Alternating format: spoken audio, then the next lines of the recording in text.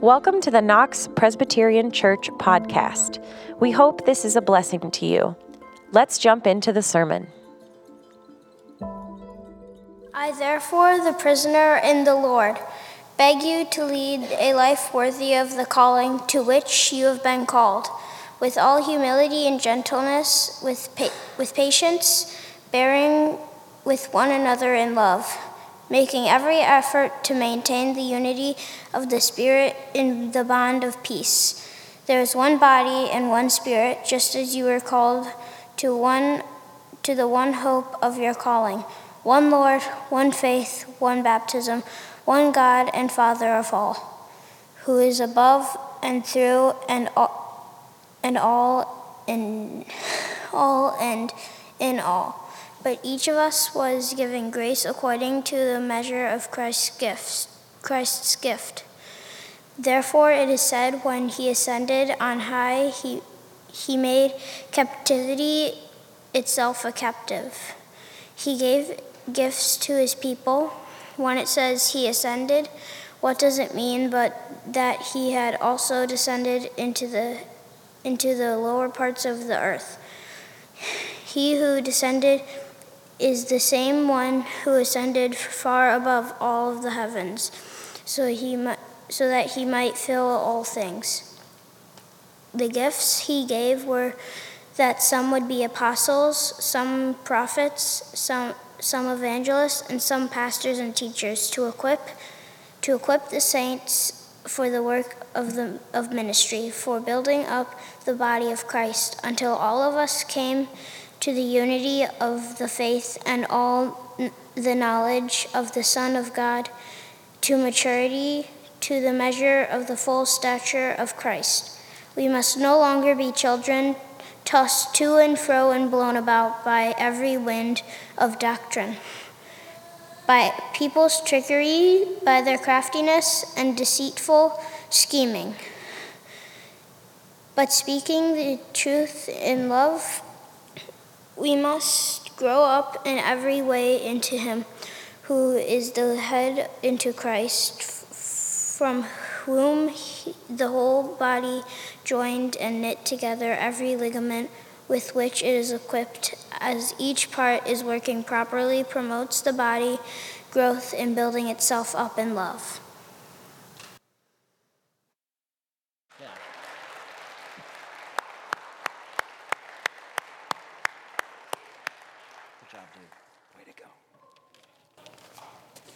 Yeah, I don't have anything to say after that. Well done, Nolan. Good job. Well done. My name is Reverend Dr. David Bruner. I am one of the co-pastors here at Knox. It's great to be with you all this morning. I want to say hello to all of you. I want to say hello to everyone who's watching online.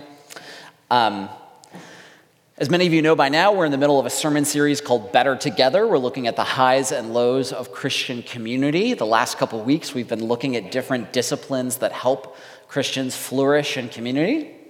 Disciplines like praying for each other, loving each other.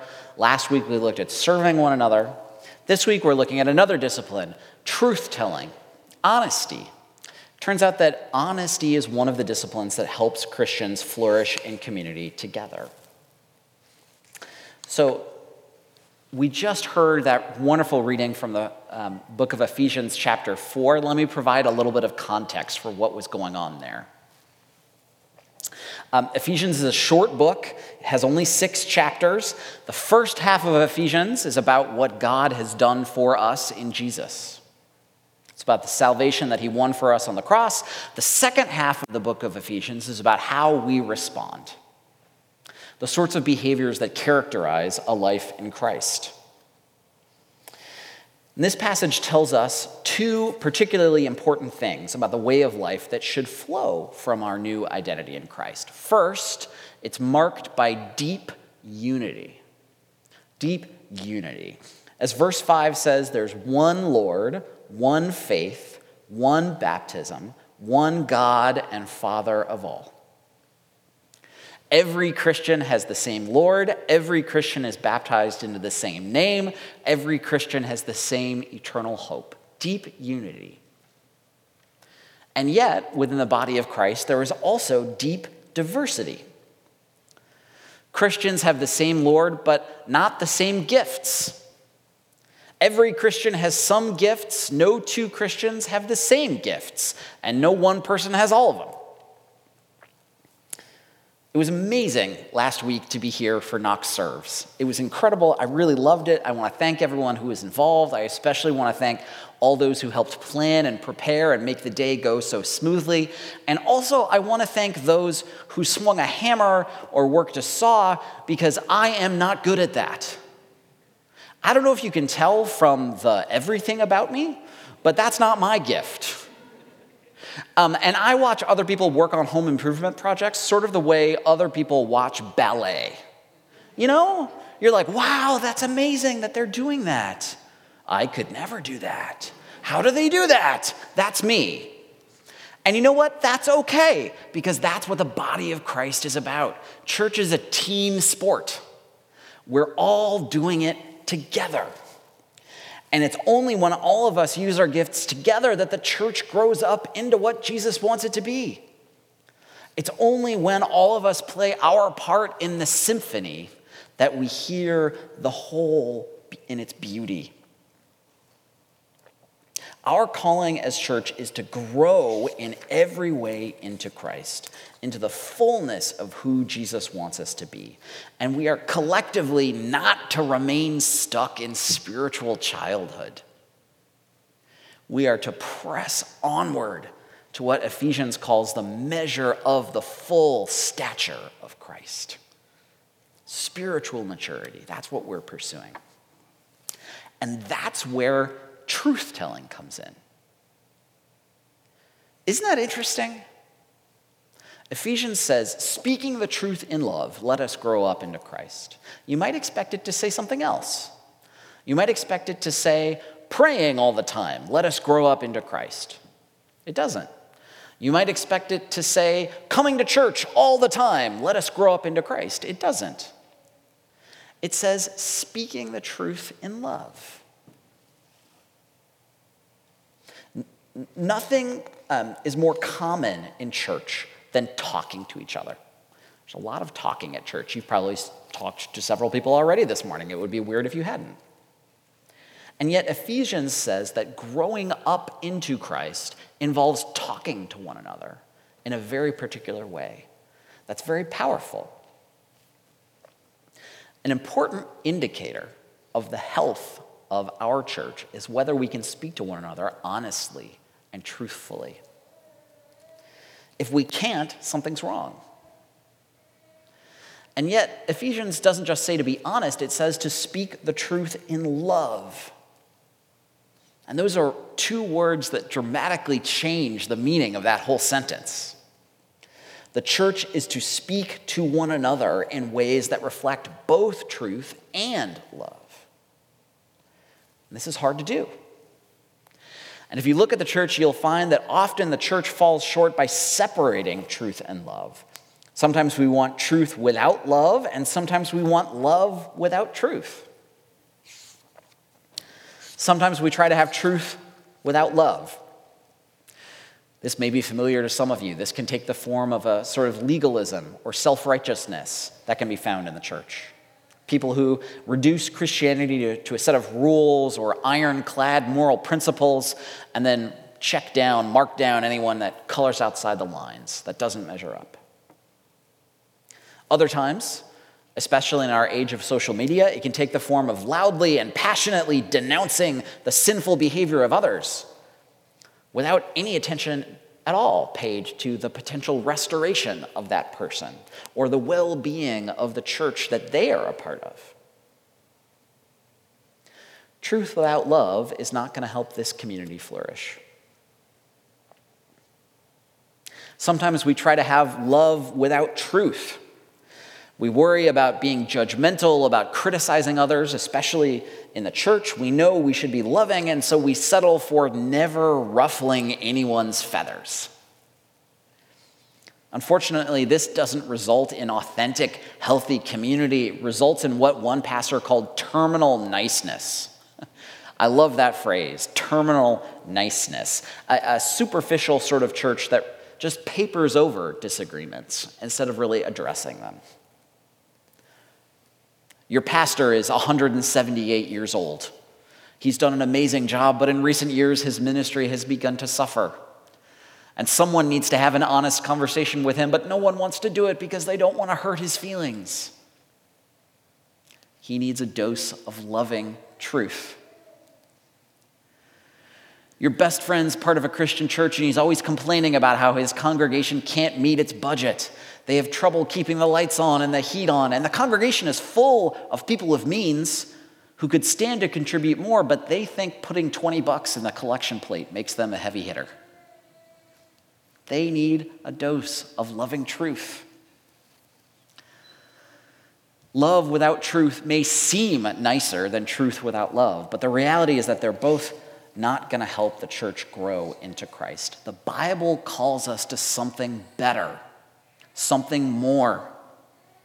We are called to be both and people, not either or people. We are called to both honesty and kindness, both justice and reconciliation, both truth and love. Because on the cross of Jesus, all those things are united and brought together. The cross is the place where we see the unvarnished truth about ourselves. That we're sinners, that we fall short, that we rebel against God. And it's also the place where we see the most lavish love of God expressed. That he died for us even while we were still sinners. We're called to both truth and love. So how do we do that? How do we do it? There are 3 points I want to make about that. Point number 1. When you speak, seek the best for the Christian to whom you speak. Seek the best for the Christian to whom you speak. The Bible tells us to speak the truth with love, and that word love is actually a very important Greek word, agape. How many of you remember when Becca talked about agape in her sermon a few weeks ago? Okay, there's more hands raised now than there were at 9, so I'm impressed. I won't go into a full deep dive about the meaning of agape. Agape is not just love, it's a particular kind of love. It's not puppy love or romantic love, it's self-sacrificing love. It's determined love. And it's love that puts the other person first.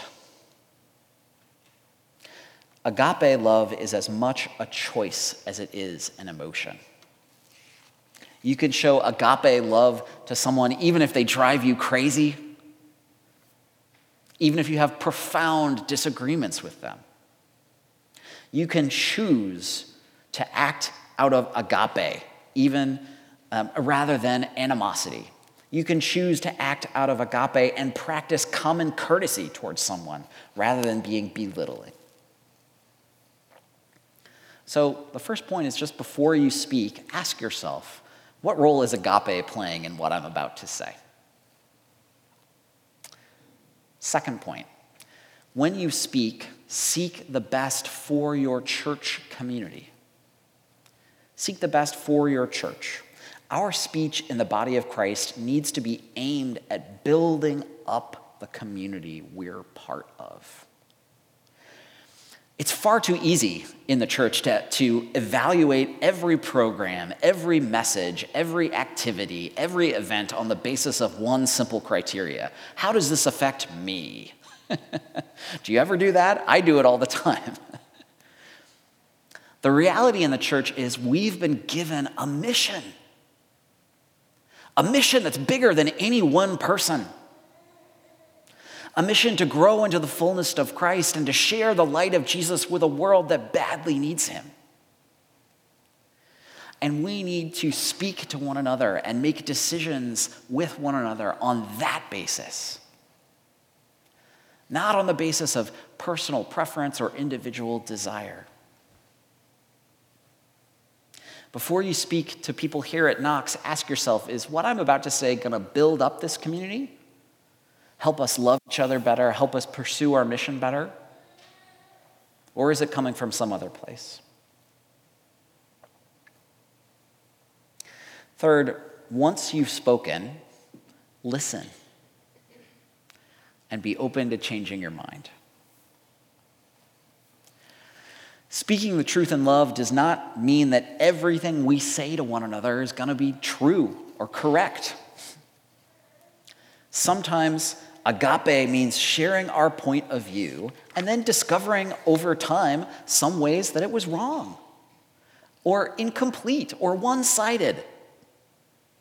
And that's one of the delights of Christian community. Over my time in the church, I have grown so much by listening to my fellow Christians and really sitting with their perspectives. It means I don't have it all, but I can learn from my fellow Christians. So those are 3 tips for speaking the truth in love. How many of you are thinking, okay, I got it, Dave. I'm going to go out there and perfectly speak the truth in love from now on? It's going to be hard. Speaking the truth in love is difficult. It takes practice and good judgment and persistence. Of course, we're going to make mistakes along the way. What I want you to know this morning is not that speaking the truth in love is easy, because it's not. What I want you to know is that speaking the truth in love is possible. It is possible. And I want to share 2 examples of how speaking the truth in love is possible. The first one concerns my wife, Pastor Becca. Back in 2020, we were both serving at Paoli Presbyterian Church, the church we served before we came here. And I had a real normal job for 6 weeks, because I started in January 2020. And then life started to get a little bit weird when this thing called the COVID pandemic hit our church. Maybe some of you remember it. And Becca was the co-pastor at that church, along with another guy, a guy named John. And I had a front row seat to watching Becca and John lead our church through the COVID pandemic. And as you can imagine, they had to make some tough decisions about things like meeting for in-person worship, requiring people to wear masks. Everybody had an opinion. Everybody's opinion was different. Everybody's opinion was individual.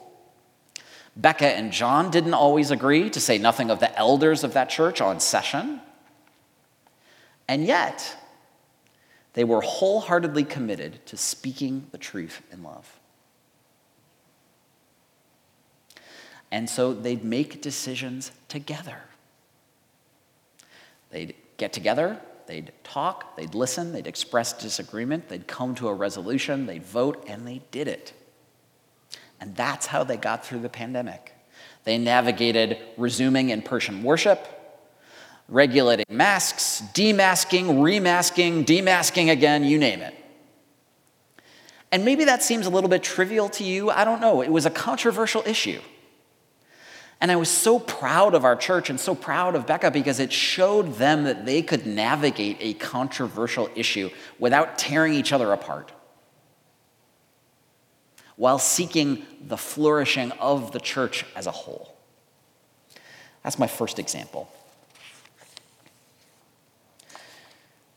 Now, at this point, some of you are probably thinking, okay, Dave, that's a good example for normal people, but what about if you're talking to a person that won't listen to you?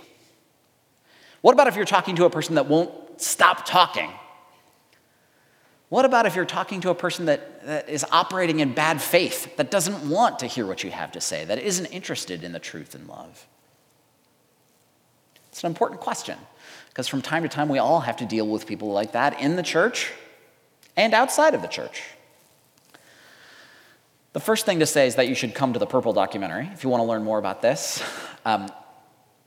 Sunday, November 6th, we'll have a lunch and learn right after this service. It's really about how to engage with people across deep difference and how to improve our skills as a community in listening and speaking to one another across those kinds of deep difference.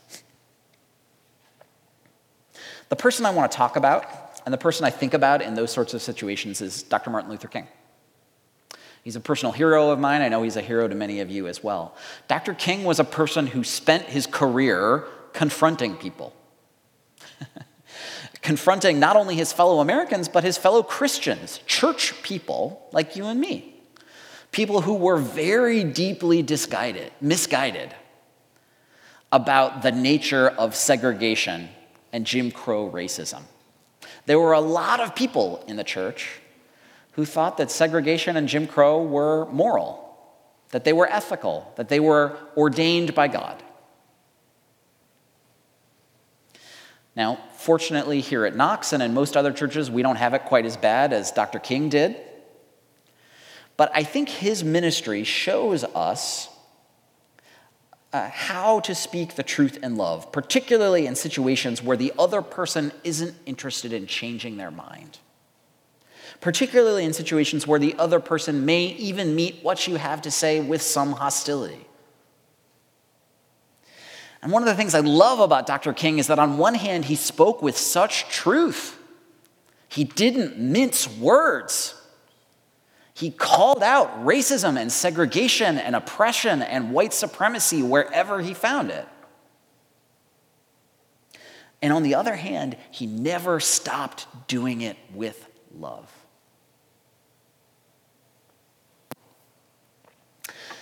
When Dr. King was campaigning in Birmingham, Alabama, members of the civil rights movement at work there signed a pledge card.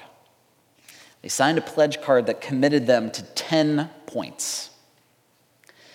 And remember, Birmingham was a city in Alabama where members of the civil rights movement faced fierce opposition.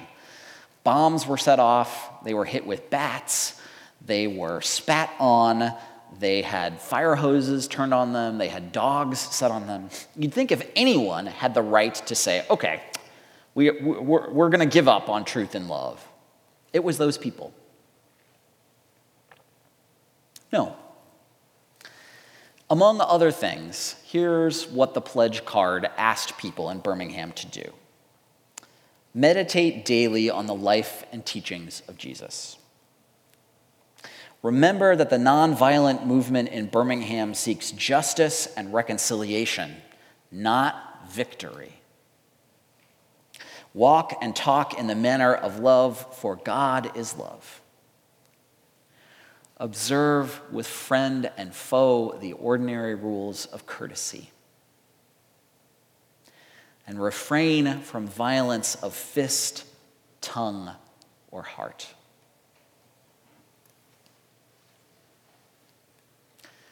I confess I find these points to be incredibly moving, incredibly powerful. Even as they were telling the plain and unvarnished and hard truth about the unchristian and un-American nature of segregation, they aspired to do so in a spirit of love for those they were confronting. And when I'm talking to someone, when I feel like they're not listening, when I feel like speaking the truth in love isn't working, I remind myself of this pledge card. And I say to myself, okay, Dave, if Dr. King kept telling the truth in a loving way, even when he was being yelled at and spat on and physically attacked, the very least I can do is try and find one more ounce of compassion and love for this person that I'm talking to. And the simple fact of the matter is that these techniques worked. They were effective. America's not perfect in 2022, but we're at a very different place than we were at in 1962. Much of the power of the civil rights movement came from its willingness to speak truth in love. And it has an undeniable power. So this week I want you to pray about two questions. Two simple questions. The first is, how am I being called to speak with agape, speak the truth in love, here at Knox or elsewhere? Where is a place in your life that might benefit from speaking the truth in love? Second, how am I being called to listen with agape, here at Knox or elsewhere? Where can I have my perspective enriched and deepened by listening to the voices of others? Pray about it, act on it, and let me know how it works out for you. Amen. Thanks for listening. For more information on how to get connected here at Knox, please visit knoxpres.org.